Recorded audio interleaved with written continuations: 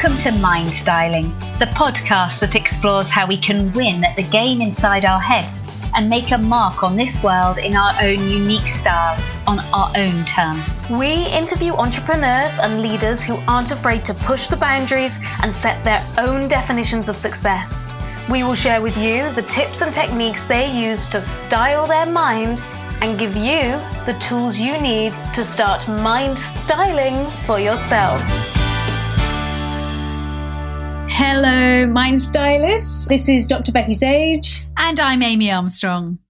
And we're really happy to be with you here today. We are talking about Joyanne's top tips, which was actually a few top tips. Joyanne said she was looking at her wall of Post-it notes. And I think that in itself is an interesting top tip. But I'll pull out a couple of the ones that she said. A really big one was the idea of done is better than perfect. And you just need to get it done. She also talked about what does done look like as a question to ask her team. And then she said also, people thrive here. And then the other Post-it note she had was, everyone online is lazy, so get to the point. So I should probably follow that advice right now. So Amy, done is better than perfect. How does that resonate with you? Oh, I wish I could download that into my brain and seep it through and absorb it. I'm too much of a perfectionist, and it does me in every time. So I completely agree wholeheartedly. Done is better than perfect. Well done, Joyanne. I applaud you. So I just want to examine, as we do, we tend to put a bit of a spin and look at this through different angles when we're doing our top tips episode. Perfection serves a purpose. And sometimes we lean into it because it presumably is serving some kind of purpose for us. What kind of purpose do you think, when you are, on that track, trying to be perfect rather than just getting something done and moving on to the next thing? What is it that perfectionism is doing for you? I think that's a really interesting question, Becky. The work that I do is with people. I am all about enabling, catalyzing transformations. Mm-hmm. And so the words that I share, so if I am writing an email to one of my clients prior to or after one of our sessions, actually, it's so important to me that I pitch it right. So it's serving me because I feel that I'm serving my clients more powerfully when I am crafting my words rather than being slapdash. Yeah. So, yeah. And I think the other place that I know I'm a perfectionist, and I think you are too, Becky, is around what's coming. It's around design and how things look. And I see that as part of the communication. Yes. And so, it's part of the whole experience, isn't it? And I know I also get a lot of joy and satisfaction out of it. I have a little creative itch that I'm scratching in that moment when I'm being careful with my colour choice So I think that those are the things that play into it for me. So first and foremost, you mentioned people. And I think often when we're dealing with people, it's a much more subjective.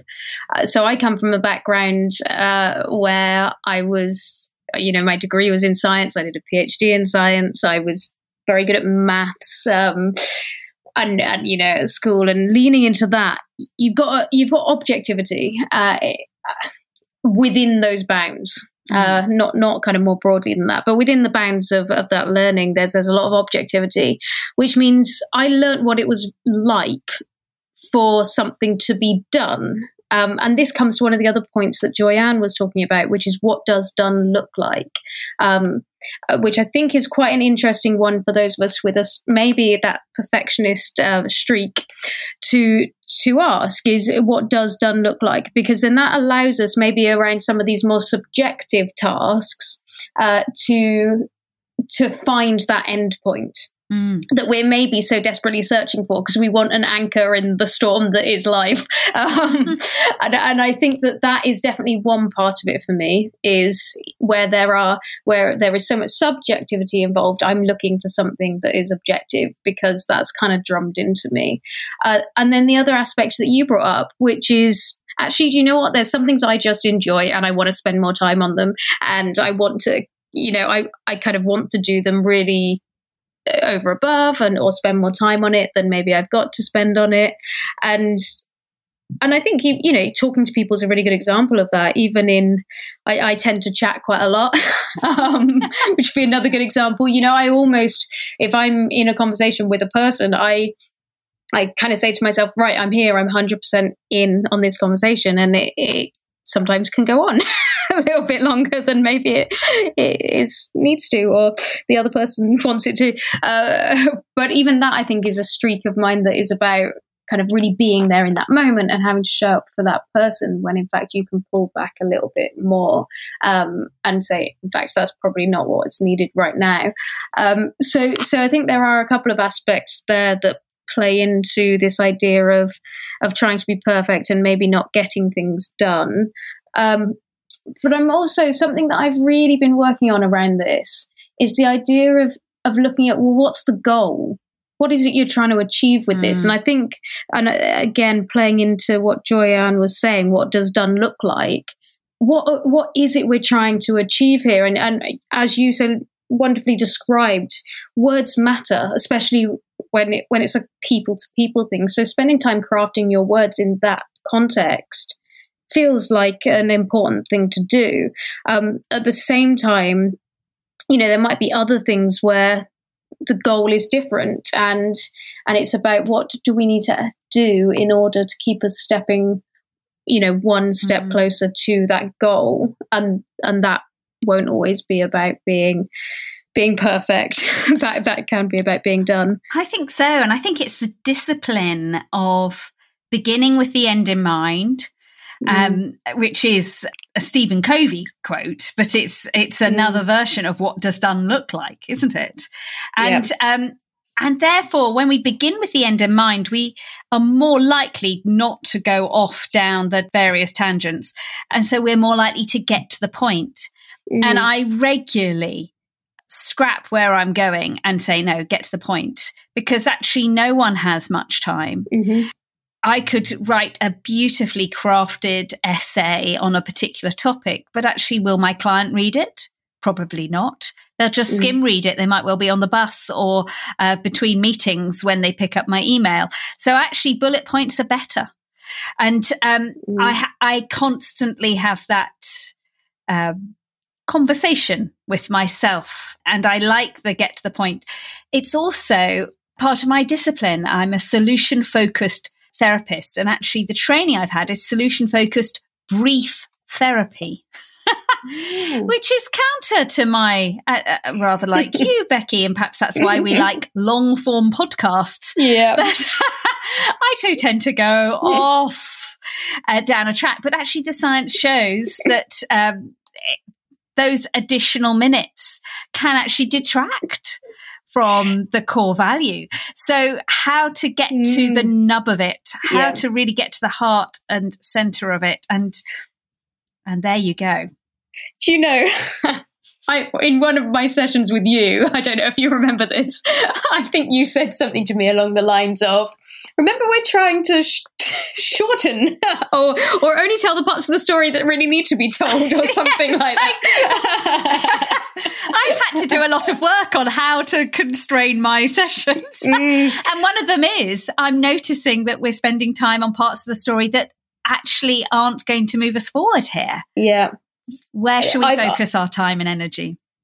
I've noticed it with my clients as well, and I think it's something that I've really found where you go, okay, people need a bit of time to let something out that's important to them. At the same time, it's very easy to get stuck in a cycle of rumination around something.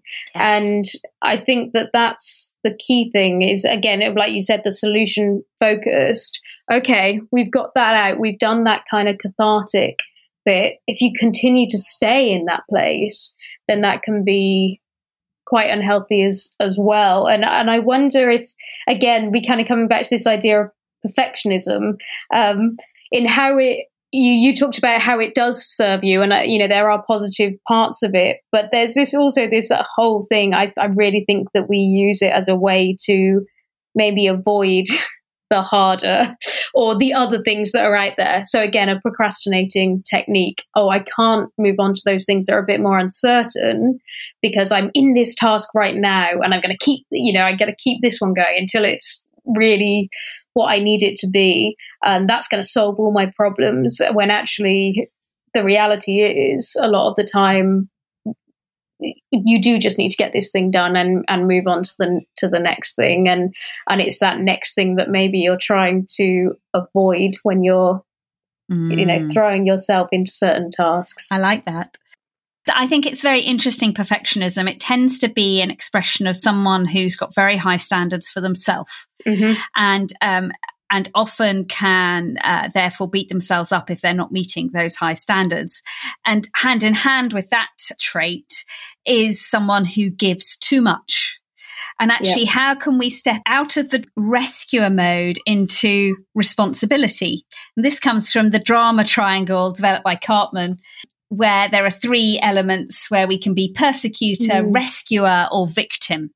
And often those of us who are perfectionists might well also be rescuers, and overgiving of ourselves and our time, and actually asking ourselves the really healthy questions of, what is my role here? What am I responsible for? And I love the winner's triangle developed by Choi, which is rescuer can go to responsible, persecutor can go to proactive, and victim can go to voicing. And I have to say a big thank you to Sarah Gornall, who is my supervisor and has written The Art of Coaching. And she is the one who aligns the two so beautifully. But stepping out of rescuer and into responsibility is so powerful. And that's when we can start to think more cleanly about, actually, what is good enough here? And yes, done is better than perfect. So true, so often, and so key. Yeah, it's I feel like there's many more things that we could talk about off the back of this, but we won't do it today. It's very big. Oh yes, a huge one. I think we could do a whole course on that, actually. Oh, we could, yeah. That's keep your eyes open out there, listeners. So let's move on to the Mind Styling 3 C's: curiosity, community, and compassion. Yes, so get curious about your relationship with perfectionism. And join our community. You can come and join us over on Instagram or Facebook at Mind Styling Podcast, or on Twitter at Mind Styling Pod. And let us know, what is it, anything that we've said today that's resonated? Are you a perfectionist, or are you able to just get things done? And do all of this with compassion for yourself and compassion for others. Enjoy your mind styling journey. So we can't always control the situations that are going on outside of us, but we can be in control of how we react to those situations. And that is what mind styling is all about.